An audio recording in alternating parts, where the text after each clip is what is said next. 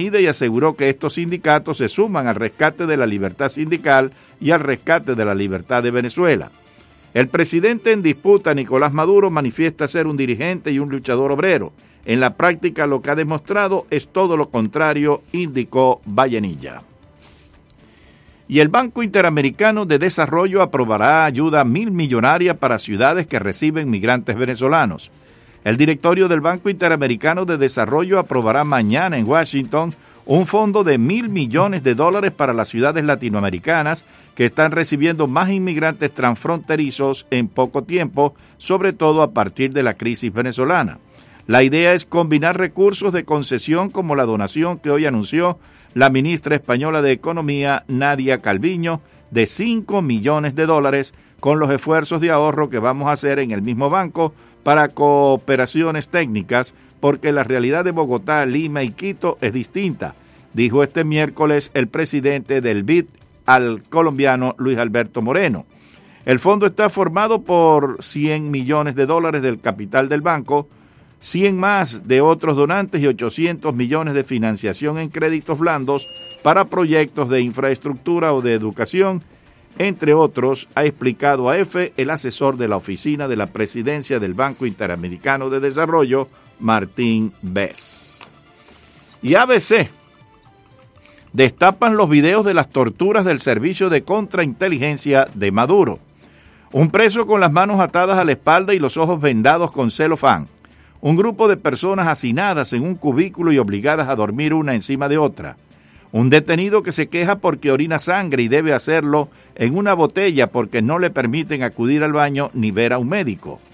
Estas son solo parte de las condiciones en las que malviven los 70 presos de una sede del Servicio Bolivariano de Inteligencia en Caracas, en la que prestó servicio entre agosto y febrero un teniente de aviación que ayer se presentó como Ronald Dugarte. Tales fueron las brutalidades que este joven uniformado presenció y escuchó de los presos que decidió desertar el 27 de febrero y darle la espalda al régimen de Maduro. Antes de irse, gracias a una pequeña cámara oculta tras un agujero en el bolsillo derecho de la camisa de su uniforme, el teniente Dugarte grabó lo que pudo de la vida en esa prisión donde muchos de los torturadores, dijo, son cubanos. Él dice que se negó a tomar parte en torturas, pero ayer en una comparecencia por videoconferencia en la sede de la Organización de Estados Americanos, detalló los abusos de los que se tiene constancia y sobre los que puede testificar: ahogamiento fingido, descargas eléctricas, asfixia con bolsas de plástico y colgamientos, por ejemplo. Y entérese de algunas claves que la inteligencia cubana aplica en Venezuela. ¿Quién no conoce en Venezuela a Ramiro Valdés? Figura principal de la Revolución Cubana.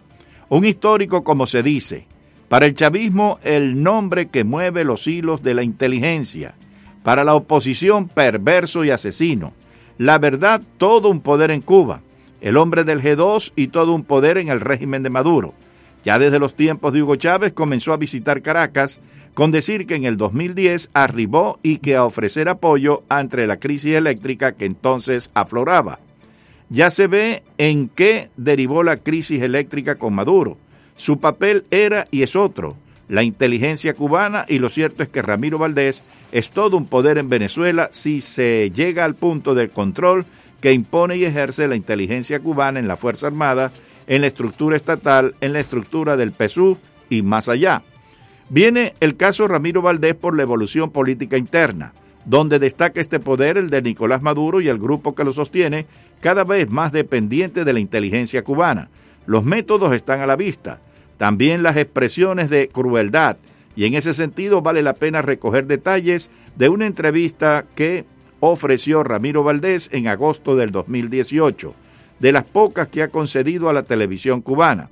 Lo hizo en el programa En Persona y fue una manera de rendirle homenaje a su trayectoria. Para Venezuela importa algunos aspectos que dijo, una manera de comprender la actividad de la inteligencia cubana en el país. Es clave esta confesión de Ramiro Valdés. Siempre tuvimos una indicación que nos dio Raúl Castro. La seguridad no es un frente amplio, o sea, que no cabe cualquiera. Aquí caben los convencidos, Valdés lo explica. La revolución va hacia el socialismo y cuando se entre en esa etapa y los agentes se asustan, dentro de la seguridad puede haber una quinta columna. Es decir, había que escoger a los realmente convencidos, no a los mejores, sino a los que tuvieran pensamiento socialista, que el socialismo no lo fuera a asustar. Tenían que ser revolucionarios convencidos del socialismo-comunismo. Ramiro Valdés es el hombre al que le encargaron organizar el aparato de seguridad en Venezuela. Y hasta aquí las informaciones. Vamos ahora con los titulares de las principales noticias de Nicaragua, aquí en este Boletín de las 8. Estados Unidos responderá al gobierno en Nicaragua por represión a manifestantes, asegura John Bolton, asesor de seguridad nacional en la Casa Blanca. Gobierno de Daniel Ortega Saavedra tiene semanas o pocos meses de sobrevivencia en el poder, vaticina sociólogo y economista Óscar René Vargas, otrora ideólogo de la vieja corriente del sandinismo. Estados Unidos se reúne con socios para presionar más al gobierno de Daniel Ortega Saavedra. Ejército de Nicaragua rechaza artículo periodístico del español ABC sobre supuesto involucramiento en represión. Hoy se cumplen 90 días establecidos en Ley Nica Act para presentar informes sobre Nicaragua en Estados Unidos. Congreso estadounidense, como parte del mandato de la Nica Act, deberá presentar informes sobre estado de derechos humanos en Nicaragua. Ex diplomático José Dávila recuerda que Nica Act está fusionada con Magnitsky Act, ley de sanciones a extranjeros corruptos y violadores de derechos humanos. Policía Nacional retiene a trabajadores de Coordinadora de la Niñez Codeni porque veía sospechoso seminarios sobre reforma fiscal que han realizado en Huigalpa, Chontales. Cúpula del Consejo Superior de la empresa privada COSEP advierte que si no se deroga reforma tributaria a mediados de abril, no habrá ciclo agrícola. Bien amigos, hasta aquí las informaciones. 1 hora nos separa del próximo boletín de noticias en su Poderosa 670. Freddy Corea está en el control de estudios, Humberto García como locutor y avanza nuestra programación de los miércoles. Ahora, El Mundo al Día con Enrique Encinosa. A las 10 Ramón Saúl Sánchez presentará Desafío y a las 12, 24 horas, el primer servicio informativo de su Poderosa 670. Hemos presentado las últimas noticias desde nuestra sala de redacción y satélites.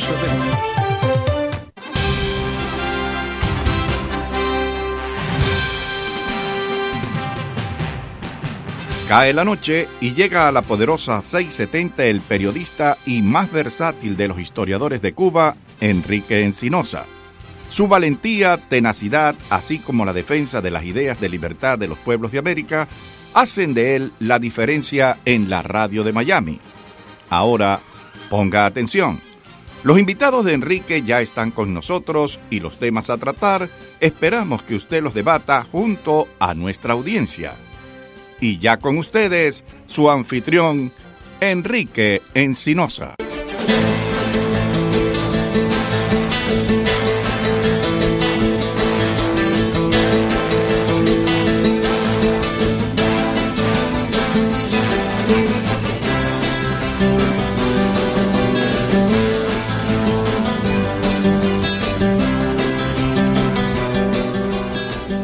Candela, Freddy. Bueno, miércoles, Freddy. Mira quién tengo aquí. Tengo a José López y al siempre elegante profesor Julio M. Schilling. Encantado de estar con ustedes. Freddy, Schilling es el tipo de persona que tú lo conoces y tú dices, este tipo no suda. Sí, de verdad. Siempre está tan pulcro, tan arregladito, con su corbata. Bueno, muchas gracias, Enrique. Muchas si gracias. va al gimnasio, seguro que no suda. ¿No? Es que hay aire Ni se acondicionado bien despeina. fuerte. Tienen el aire acondicionado bien fuerte. No, hay gente que son así, Déjame empezar por anunciar tu próximo simposio, antes de entrar en temas políticos. Patria de Martí y Alianza Democrática se complacen en invitarlos al simposio Ley Libertad, Ley Helms-Burton. El por qué se debe implementar. Se van a examinar las razones para aplicar esta herramienta de liberación. La programación del evento, moderador Julio Schilling y los panelistas Eugenio Yáñez, editor de Cubanálisis y economista, Nick Gutiérrez, abogado y analista político, y Juan Vega, financista, y esto va a tomar lugar mañana, tomorrow, el jueves 21 de marzo a las 6 en el Westside Regional Library, 9445 Coraway, y el parqueo es muy bueno ahí, y los asientos son muy buenos ahí, y hay suficiente espacio, sienta más de 100 personas. Así que lo recomiendo, porque yo creo que los simposios estos que ha estado haciendo Julio Schilling por algún tiempo ya son extremadamente importantes para que la gente aprenda a pensar y aprenda a analizar. Y yo creo que a veces carecemos de eso. Muchas gracias, Enrique. Y mira, algo tan importante, y de nuevo, encantado de estar con ustedes. La ley Helms-Burton, como se le conoce, ha sido realmente poco entendido y no se ha apreciado por su completa potencialidad. El régimen y tantos intereses nunca se ha aplicado a su completa potencialidad. Total, para nada. Y es una joya con la posibilidad de lograr tantas cosas que todos queremos. Y digo todos, no solo los cubanos, porque esto los venezolanos, los nicaragüenses, los bolivianos, o sea, los colombianos, porque realmente el centro de mando de toda esta subversión está en Cuba. Y la ley Helms-Burton tiene el mecanismo. Eso fue lo que le dijo Trump a Bolsonaro. Le mencionó que todo el mundo es una marioneta de Cuba, que todos estos países son marionetas. Al presidente Trump tiene buenos asesores a su lado. Yo creo que él tiene una buena visión y una clara lectura de la realidad cubana. El presidente Jair Bolsonaro, creo que también él tenía a cargo, trabajaba en la inteligencia contra los grupos subversivos comunistas. O sea, que correcto, él tiene ese entendimiento. Ahora lo que falta es la voluntad política y el entendimiento de que solo con la confrontación es que se puede producir cambios de regímenes, y hay muchas formas de confrontar, y una de ellas es privar de recursos. Y mira, si el régimen castrista no se hubiera robado nada, así todo, es justo y moral una ley como esta que busca privarle de fondos. Cuando le añade que han tenido el pillaje organizado más grande de propiedad estadounidense, pues tienes todas las razones en el mundo para que los norteamericanos puedan, primero, corregir una inconsistencia moral, y eso es cómo tú vas a restablecer relaciones diplomáticas sin aclarar algo que te robaron descaradamente. O sea, ponte a pensar. Y fusilaron ciudadanos americanos. Totalmente. Como te digo, si no hubieran robado nada, si no le hubieran robado ni un lápiz, aún así habría razones necesarias para hacerlo, pero para tener una ley como esta. Ven acá, una pregunta para los dos, porque esto es algo que me tiene a mí dando vueltas. ¿Qué va a pasar ahora? ¿Vamos a entrar en un periodo súper especial? Porque ahora Cuba no va a recibir petróleo. Y una cosa era antes, que recibía poco petróleo, cuando el periodo especial, y ahora si no reciben ninguno, la nación no funciona. Bueno, mira, hay que entender de que el régimen castrocomunista, igual que el régimen de Corea del Norte, por ejemplo, y otros regímenes, tienen una fuente de ingresos que no se reporta. Dinero del narcotráfico, dinero de la venta de información, el espionaje que realizan y venden esa información. la inversión en el fraude al Medicare en países como este, el fraude, el régimen tiene más de 2.500 empresas pantalla a través del mundo. Correcto, pero estamos hablando del dinero que no se ven. Empresas que existen legalmente a través del mundo libre, que tienen el papel y la función de buscar la entrada de dinero a la dictadura. Este dinero no sale por ninguna parte, no se ve. O sea que es un que no cuenta en los libros. Entonces le añades que siempre buscan una alternativa, la venta de mano de obra. Eso lo hemos visto. Brasil le cerró una puerta. Brasil le cerró una puerta con 6.000. Correcto. Y han tenido problemas también hasta en África. Que los médicos de África se están quejando que los médicos cubanos le quitan trabajo. Es que, mira, esto es un problema muy serio, porque tienes una institución de las Naciones Unidas que ha estado en complicidad con la violación de leyes laborales básicas, de acuerdo al Organismo Internacional del Trabajo. Entonces, un organismo de salud de las Naciones Unidas sirviendo como de blindaje para tapar la realidad de lo que Cuba comunista está haciendo es algo grave y sin duda esto es parte del trabajo y la inversión que el castrocomunismo ha hecho siempre sobre las instituciones como las Naciones Unidas y otros tipos de organismos. Pero sin lugar a duda esto presenta un problema también el cambio en las visas B2, porque el comunismo del siglo XXI, que en realidad esto lo perfeccionó China y después Vietnam, ha establecido una relación con el capitalismo y el empresario en particular en sus países. Entonces el empresario se convierte en su socio. Su socio en el sentido...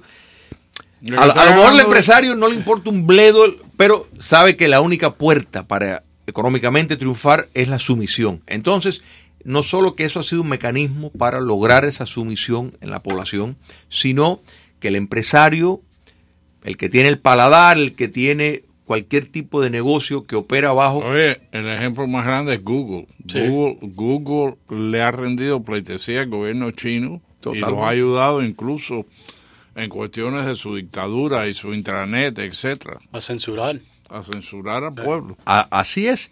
Entonces, ¿por qué esto que vemos con la visa? ¿Por qué es importante? Bueno, porque de pronto esa clase empresarial que está surgiendo, no estatal, pero plegada de una u otra forma, o sea, a lo mejor ideológicamente o sentimentalmente, no están plegados, pero sí concretamente en el ejercicio de la vida, y eso pues quiere decir que buscan un acomodamiento, buscan los espacios en el limitado solamente al movimiento económico, pero renuncian totalmente a cualquier cambio civil y político. Entonces es ahí donde está el grave peligro. Por eso el modelo chino está tan sólido, más sólido hoy que nunca han estado tan sólidos, nunca ha habido un líder en China con más poder incluso en el tiempo de Mao. Esto ha sido posible gracias a la apertura con el mundo libre, gracias a, de nuevo, reformularon el modelo económico para parecerse mucho más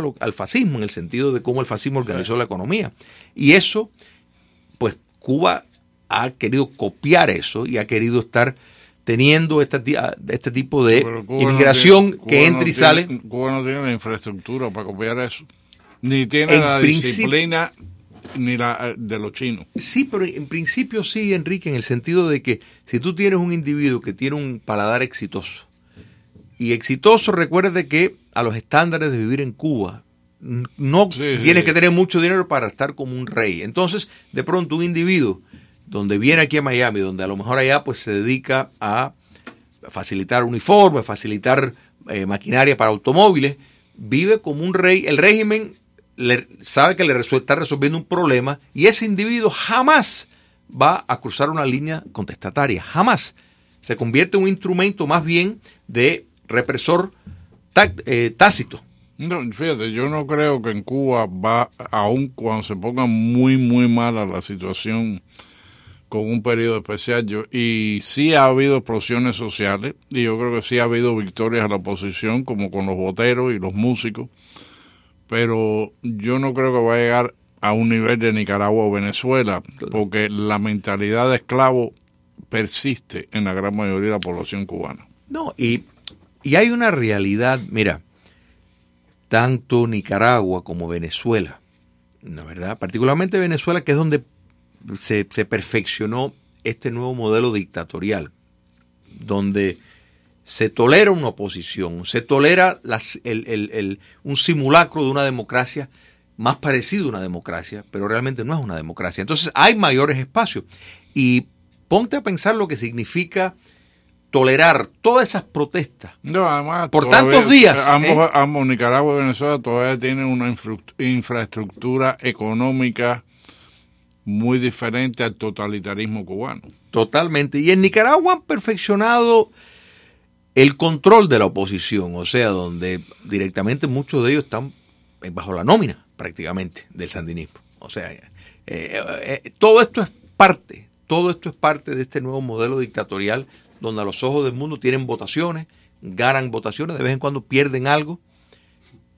Cuba comunista no ha llegado ahí. O sea, ¿por qué? Tal vez porque es el centro de mando.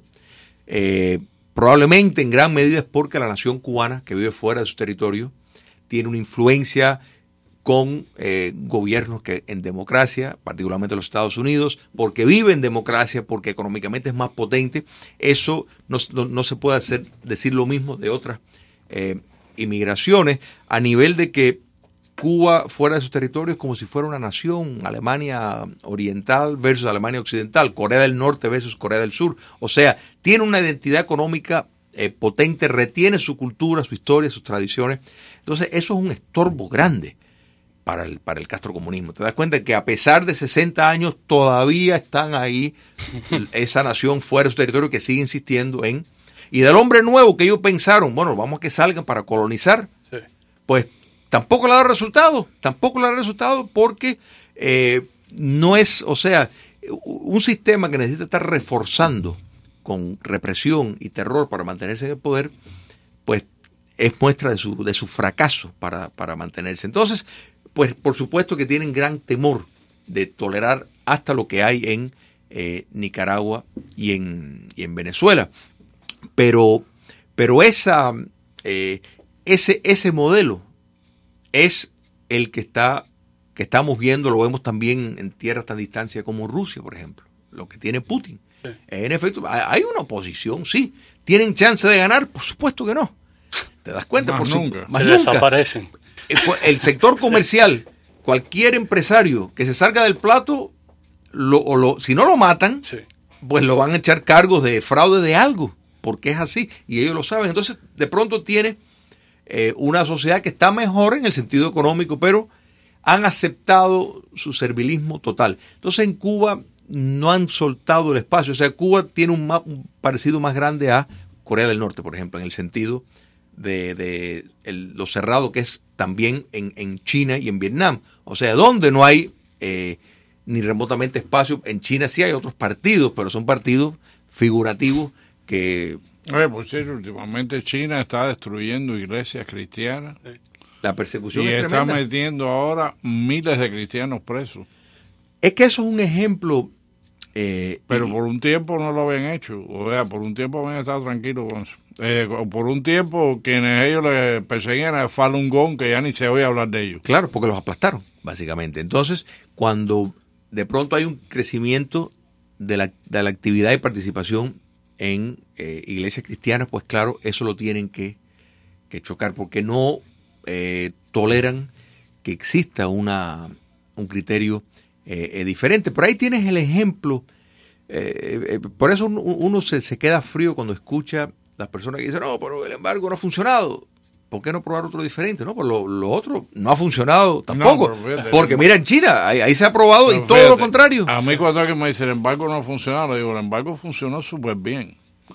Fíjate, si el embargo americano funcionó súper bien, que tú lees cualquier libro de la historia del colapso del muro de Berlín y de la Unión Soviética, y uno de los factores es la manera que los satélites, Cuba fue satélite 13, que la manera que los satélites estaban chupándole la sangre a la Unión Soviética. Y Cuba fue el vampiro mayor. O sea, ahí quien más chupó fue Cuba. Así más es. que Checoslovaquia, Hungría y todos los demás. Así es, así es.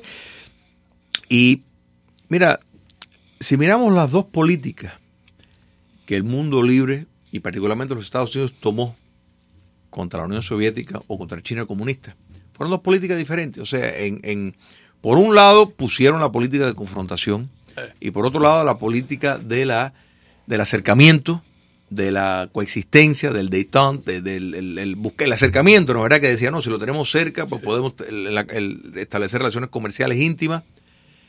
Y eso los va a afectar. Y eso los va a afectar. Y hemos visto que no. La confrontación fue lo que dio el resultado. Y dio el resultado porque había administraciones que de verdad confrontaron a la Unión Soviética. La administración de Reagan, en efecto, le declaró una guerra al comunismo soviético de una forma ahora Trump muy efectiva. Con la tarifa de China. Correcto. Entonces, sin embargo, la política de China fue completamente un de acercamiento, de invertir, como si eso fuera a convencer a un comunista de que lo que él tiene no sirve y que es cruel y que lo va a cambiar.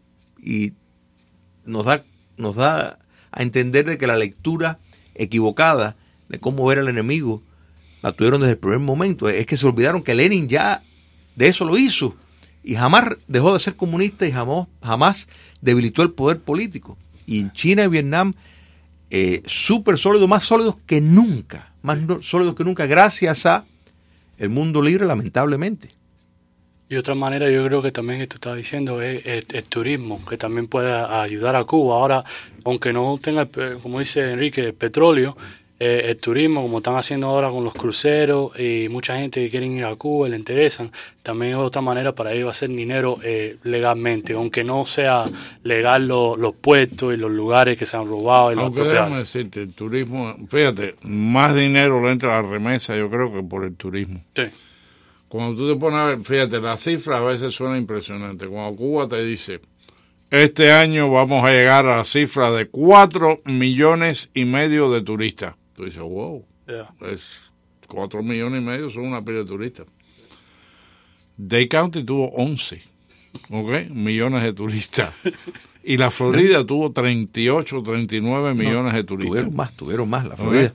Pero ese es el promedio. Sí. Entonces, cuando tú oyes 4 millones, ellos no tienen ni siquiera una infraestructura adecuada en los hoteles y cada día tú estás viendo más en Cubanet y estos lugares ingleses que están protestando porque fueron en un tour, les cayó el techo del cuarto arriba, una boda que colapsó el piso. Los virus. Los virus también, que le dan virus a la gente de sí, la salud. Y mira, Enrique y José, si han tenido la oportunidad de ver alguno de estos hoteles, de ver los restaurantes, están prácticamente vacíos. Sí. O sea, hay que entender que mucho del negocio de la fabricación de hoteles en Cuba comunista es para lavar dinero. O sea, no tiene nada que ver con la demanda. No hay esa demanda. No hay demanda. ¿Te das cuenta? No hay demanda porque el turista exigente no va a Cuba. El turista exigente va y si acaso va una vez y no vuelve más. El turista de repetición es o personas que van a la familia o el que va por otras razones de sentirse como el harem o algo de eso. Le sale barato el viaje. Es un turismo subsidiado. Le sale barato el hotel y le sale barato la jinetera. Claro, todo. Entonces, eso no levanta un país. Y aparte, el turista que realmente deja dinero no está yendo a Cuba. Cuba no tiene las condiciones para acomodar eso. Y tú te das cuenta, cuando tú ves eso, tú dices, pero caballero, esto primero no se compara, no con lo que hay en los Estados Unidos, no se compara con lo que hay en la República Dominicana, con lo que hay en Cancún, no se compara. O sea, lo que hay en Puerto Rico, no, olvídate de eso. No hay comparación, pero aparte están vacíos porque no hay esa demanda. Lo que pasa es que eso les permite, es parte de la ventana que usan para engañarle al mundo, para vender una imagen. Sí. Te das cuenta, una proyección que quieren hacer. Tú miras el Airbnb, los anuncios de las casas, todos son parejitas jóvenes, como si fueran dueños, con dentaduras perfectas, que no son los dueños de verdad, pero eso es parte de lo que quieren vender. La imagen. olvídate de Madison Avenue en Nueva York. O sea, realmente dictaduras totalitarias viven para la proyección hacia afuera. Y eso explica en parte por qué han logrado engañar al mundo libre y tener muchos adeptos. Aparte de, por supuesto, el espionaje, el reclutar espías y todo eso, que es un mecanismo que le rinde enormes dividendos.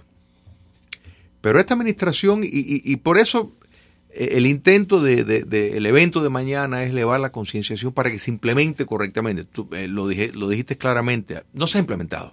Porque el título 1 de la ley Helms-Burton es recrudecer lo que ya existía de la ley del embargo. El título 2 es una proyección muy bonita para una Cuba libre, de determinada programación. Oye, no de la conferencia entera. Aquí. No, pero después la gente no va. Pero es que ya voy a Chile, ya saben Pero es fundamental que realmente se le pueda convencer a esta administración todo lo que puede ganar si logran revertir el mal en Cuba. O sea, la idea de que se cae Venezuela, va a Cuba, no, olvídate. El centro de mando es donde hay que enfocar. La cabeza de serpiente, como dice. Es ahí donde se resuelven todos los problemas. Mientras eso exista, va a seguir rebotando y a seguir rebotando y a seguir rebotando. Todos vimos, recuerda, el concierto con el británico, amigo de la familia Castro, en Colombia. Entonces, te vas a preparar para guerra y vas a tener un concierto. O sea, es totalmente contradictorio, no tiene ningún sentido. Y ahí está, todos los camiones, todo el mundo, barcos y van a entrar. Porque faltó el ingrediente principal. Y eso es lo que ha resuelto el problema siempre. Smith & Wesson. Claro. O la amenaza o sea, porque a veces no es necesario utilizarlo.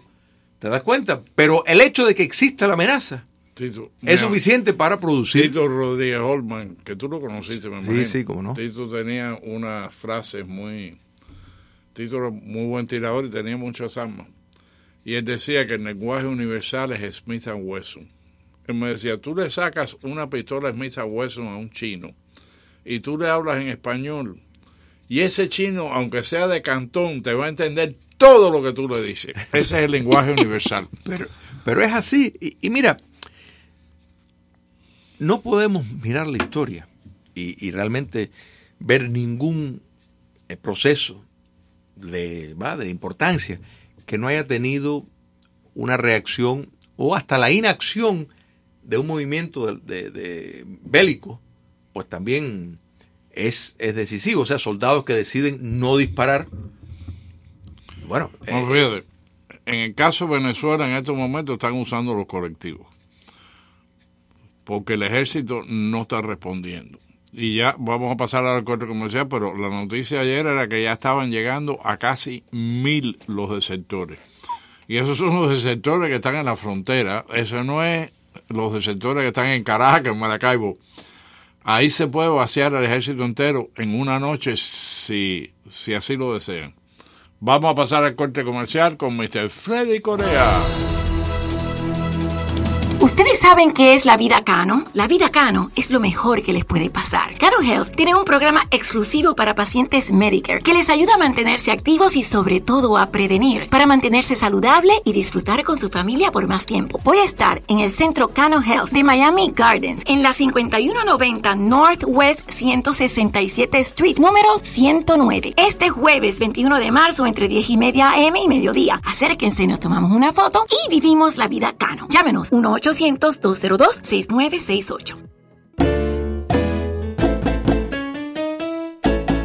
Plan Sonrisa Otero, la oportunidad para que usted tenga salud y economía en su boca. Plan Sonrisa Otero para todas las necesidades de su boca.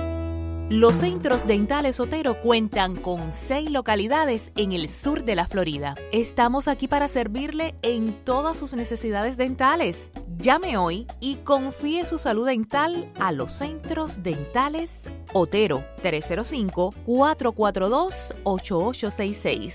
305-442-8866. This is WWFE. 670 AM, Miami.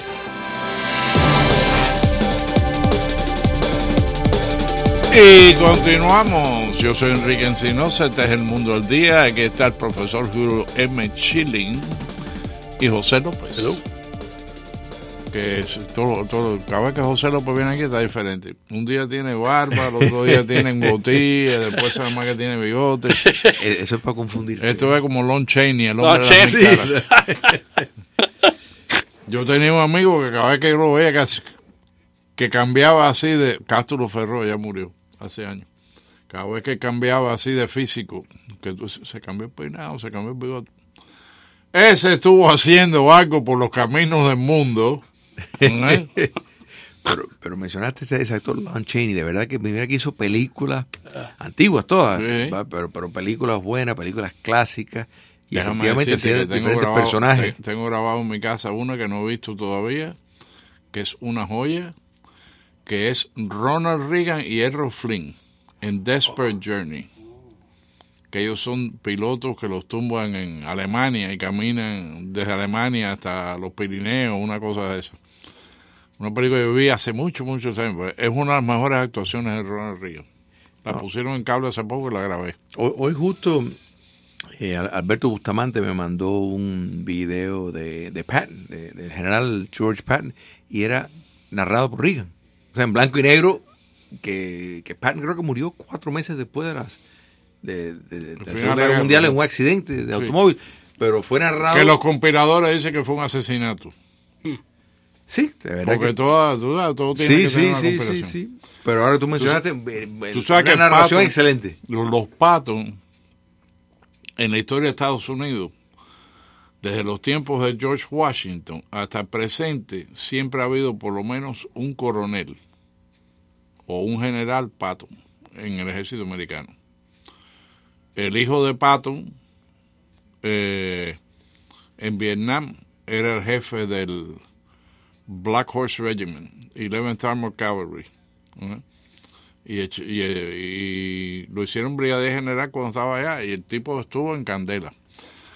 Parecido a su padre, a mí me contó uno que estuvo en el 11th. Yo tenía un compañero en el ejército que había estado en el 11th Armored Cavalry y después vino con mi unidad. Muy amigo mío. Y él me decía que una vez que salieron un grupo de helicópteros y ellos llevaban un par de periodistas, que no se suponía que cuando ellos llevaban los periodistas que no pasara nada. ¿Verdad? Dice que cuando llegaron a una aldea, de pronto un regimiento de Vietcong, de North Vietnamese Regular Army, y fajado ahí a tiro, y los periodistas estaban asustados. Y estaban al lado de Patton, y Patton dijo, mándame 3 helicópteros que vengan aquí para llevarse a los heridos. Y el periodista le dijo, yo me voy con ellos. Y el hijo de Patton le dijo, ¿tú estás herido? Le dijo, no. Y dice, bueno, si tú te vas a montar en ese helicóptero, tú vas a ir herido. Como diciendo, te voy a meter un tiro. Y el tipo se calmó ahí, pero hijo de su padre. No, es que, mira, ahí uno ve la importancia que tiene las películas, o sea, cómo, gracias a la película esa de Patton. Yo la vi, tú sabes dónde yo la vi. Yo la vi en Fort Knox, porque yo estuve en Third Armor, que era la división de Patton, ¿no? Originalmente de Patton. Y entonces yo lo vi en la escuela de tanque, porque yo era infantería móvil. En la escuela de tanque, donde todo el mundo tenía el parche ese mismo parche que tú ves en la pantalla, todo el mundo lo tenía puesto en la camisa. Y todo el mundo eran fanáticos de Patton. Ahí cada vez que George Scott, nada más que se viraba en la cámara, todo el mundo aplaudía. ¡Eh! Eso era.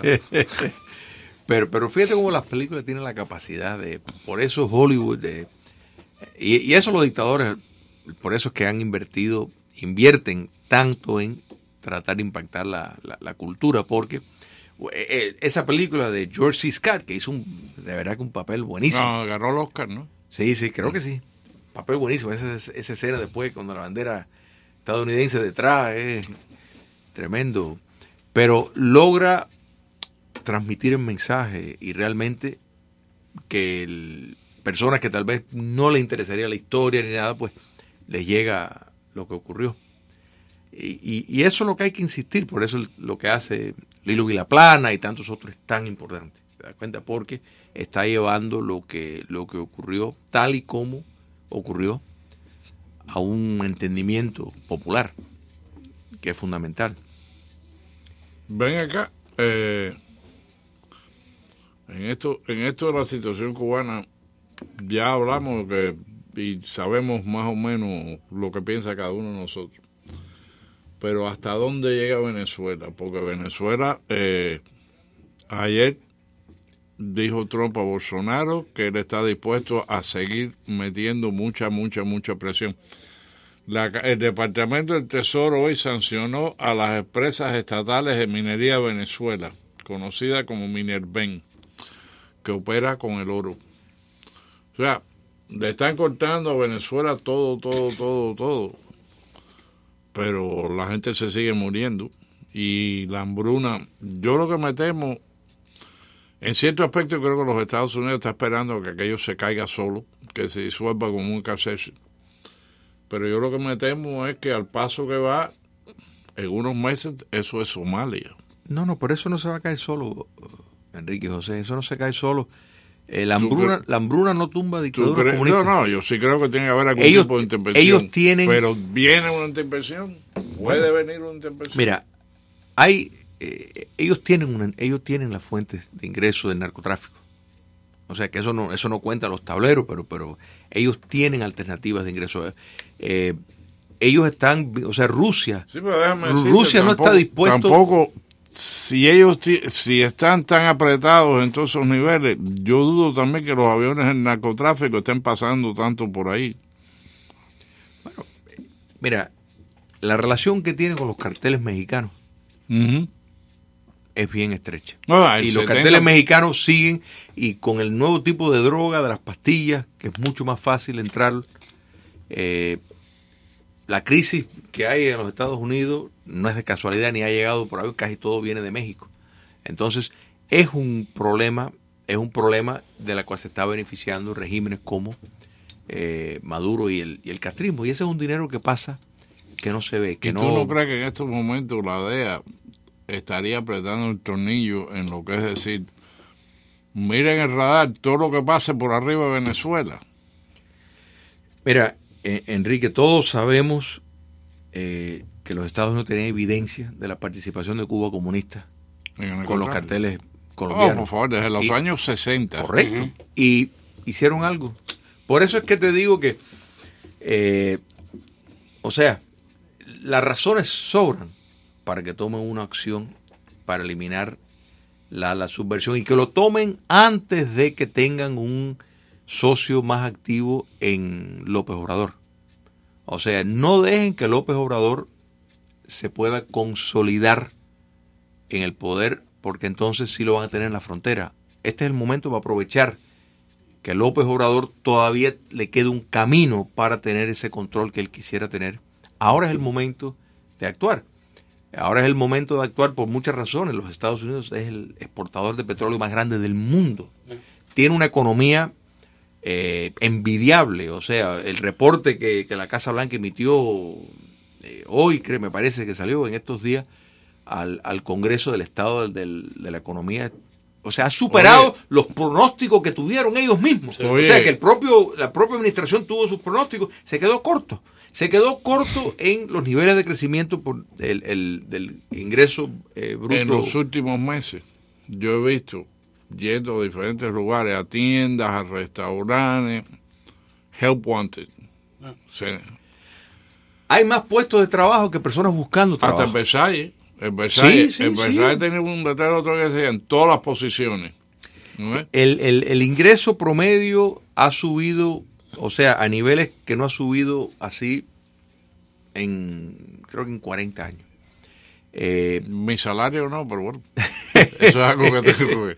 Todos los sectores relevantes, principalmente las personas que precisamente más estaban sintiendo que se habían quedado atrás por el globalismo, por todo el comercio con China, están viendo mejorías, más personas trabajando. Quiere decir que más personas han decidido, tienen un incentivo para ir a trabajar.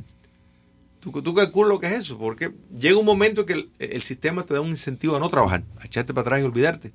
Bueno, las personas de nuevo están diciendo, uy, hay que volver a trabajar. ¿Por qué? Porque hay un incentivo para trabajar. Entonces, con una economía sólida,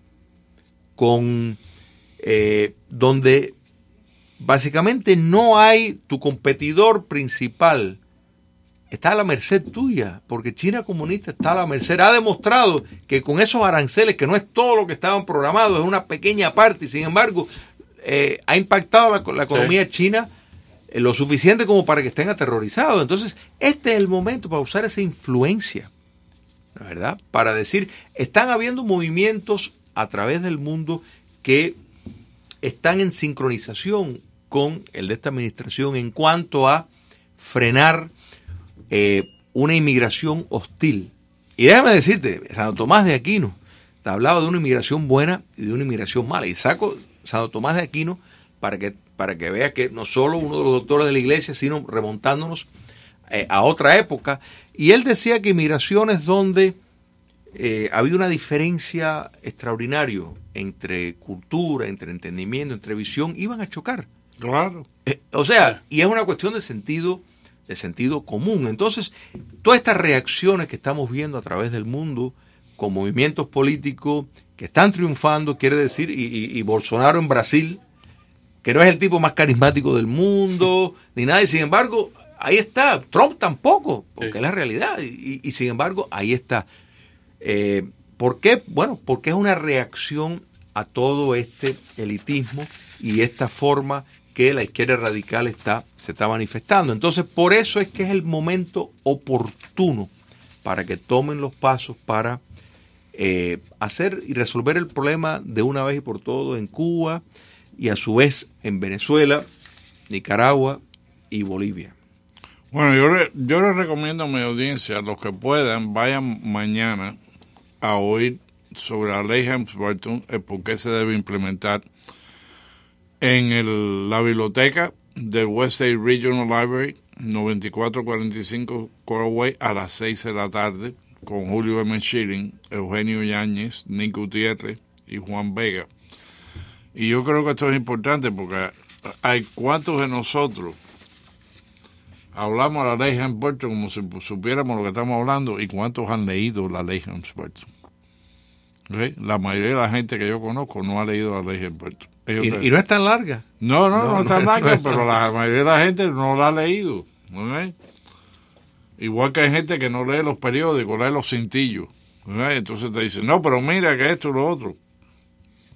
Y la ley Helms-Burton es el modelo de que las sanciones contra Irán que se ha tenido, o sea, que se ha hablado de implementar en el evento de que fuera necesario, o sea, precisamente porque saben que dictaduras necesitan recursos para mantenerse en el poder. Cuesta dinero hacer todo lo que hacen para poder mantenerse en el poder, entonces es ahí donde tienen que ir. O sea, eso es muy sencillo.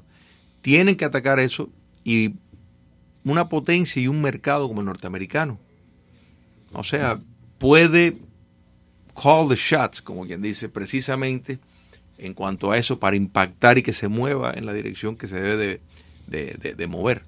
¿Te das cuenta?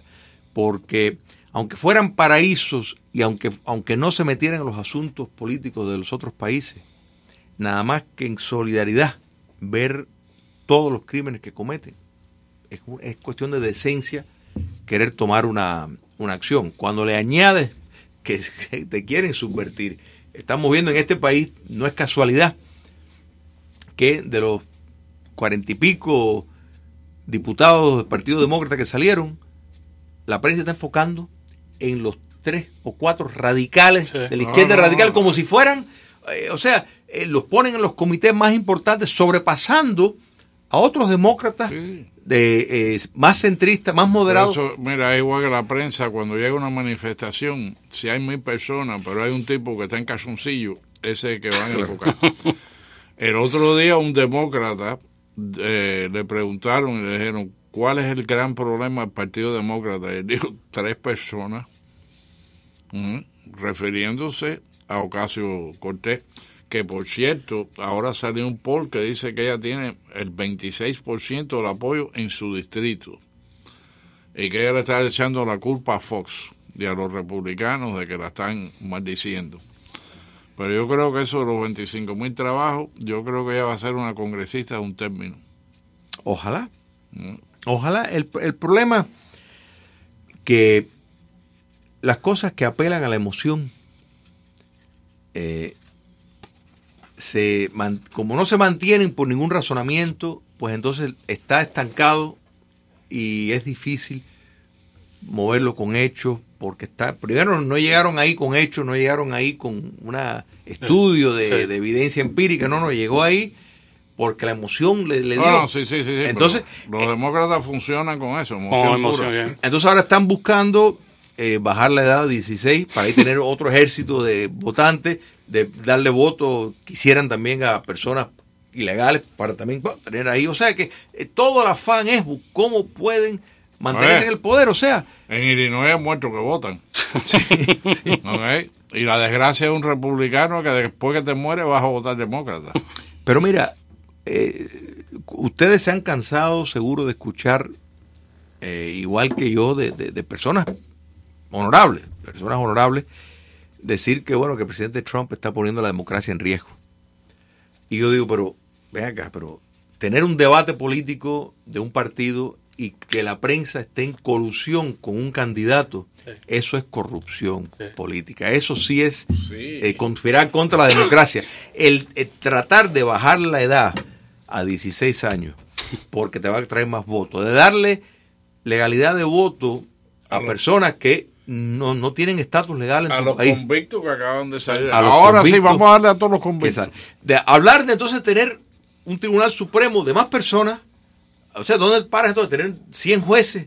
Ya entonces los jueces no es un tribunal supremo, una rama jurídica, es una rama legislativa adicional. Entonces, todo esto, eso sí es destruir la democracia. Y quitar el colegio electoral también. Claro, sí. Eso no va a pasar. Eso no va a pasar, pero precisamente los fundadores de este país... El tema de pinchar sobre ese tema. Sí, pero porque es que ellos quisieran tenerlo porque, claro, les es más fácil ganar. Entonces ahí te das cuenta que quienes realmente quieren destruir la democracia en los Estados Unidos son estos individuos de la extrema izquierda del Partido Demócrata que están por un lado señalando a Trump.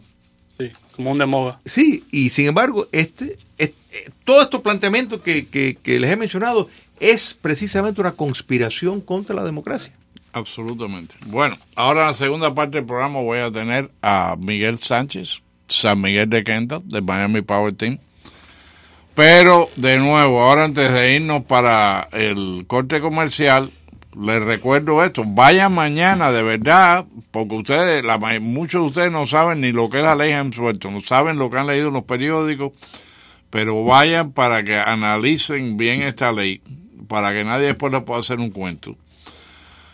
Jueves 21 de marzo, mañana, tomorrow, a las 6 p.m., Westside Regional Library, 9445 Coral Way, a las 6 de la tarde, y ahí verán, muy bien vestido, muy elegante, y sin sudar, bien peinadito, a Julio Schilling. Vamos al corte comercial, Freddy. Muchas gracias, querido Enrique. Siempre un placer contigo.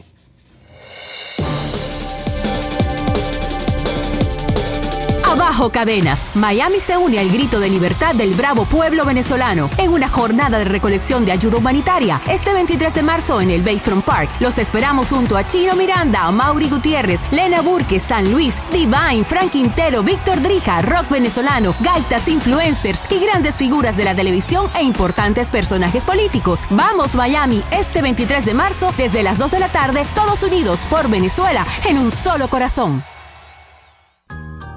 Sintonice de lunes a viernes desde las 4. Tardes para recordar. Esta tarde vi llover. Tardes para recordar. Una invitación de tu amigo Freddy Corea. Por Cadena Azul 1550. Es un buen tipo, mi viejo. Adiós, amor, adiós. There was something in the air that night. The stars were bright.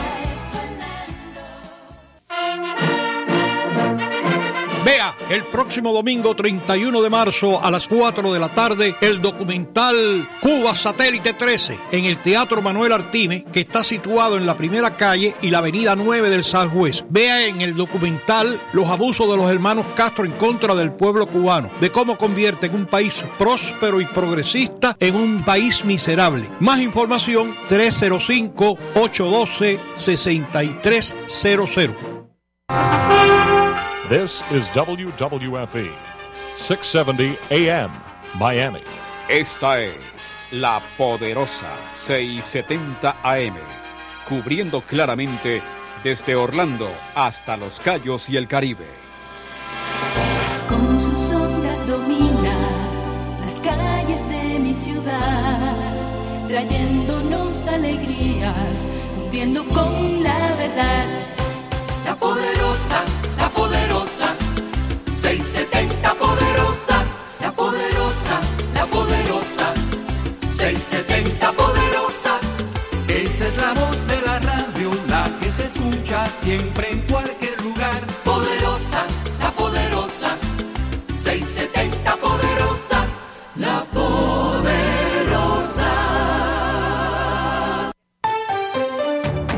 A continuación, las últimas noticias desde nuestra sala de reacción y satélites.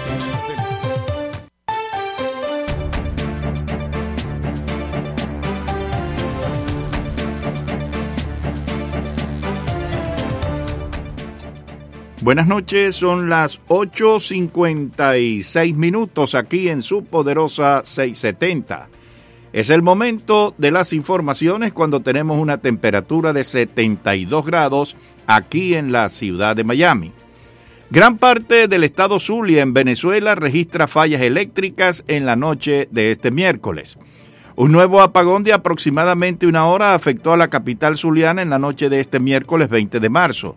Entre ellas se encuentran sectores como Veritas, Belloso, Solamado, 5 de Julio, El Varillal, Pomona, La Limpia, Avenida Sabaneta, San Jacinto, La Trinidad, municipio Machiques de Perijá y otras zonas. La Corporación Eléctrica Nacional Corpoelep informó minutos después de la caída que el personal operativo se encuentra trabajando para la recuperación del servicio eléctrico en el Zulia. Debemos decirles también a nuestros oyentes que el Zulia pasó 10 días sin luz ahora recientemente y esta noche vuelve a quedar el Zulia sin luz gracias a ese servicio efectivo de Corpo Elep.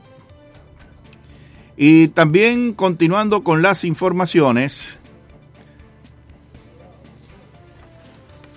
artistas y personalidades unirán sus voces en Miami a favor de Venezuela. Bajo el lema Bajo Cadenas, el exilio venezolano en Miami se dará cita en el Bayfront Park el sábado 23 de marzo con el propósito de alzar la voz una vez más para crear conciencia sobre la crisis humanitaria que atraviesa Venezuela. Además de recaudar insumos, informaron los organizadores del evento, respaldado por la Junta Directiva del Bayfront Park, presidida por Joe Carollo, comisionado de la ciudad de Miami.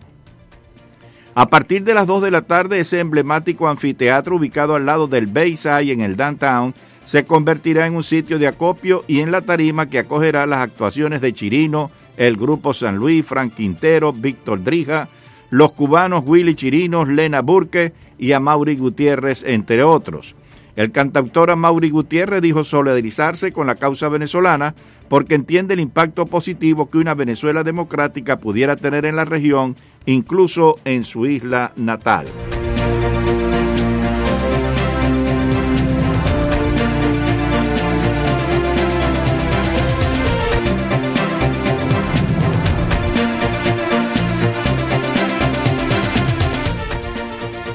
Y Citibank toma control de oro venezolano en garantía y podría venderlo.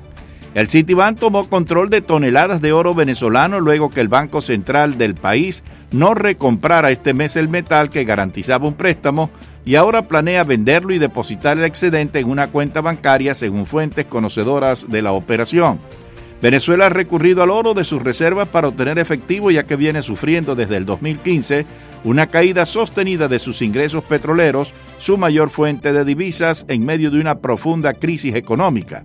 Sin embargo, a partir del 2017 solo ha podido recuperar parcialmente los lingotes en juego.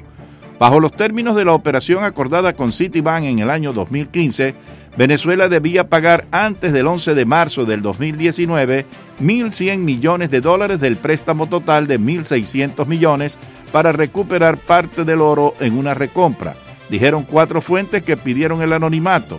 El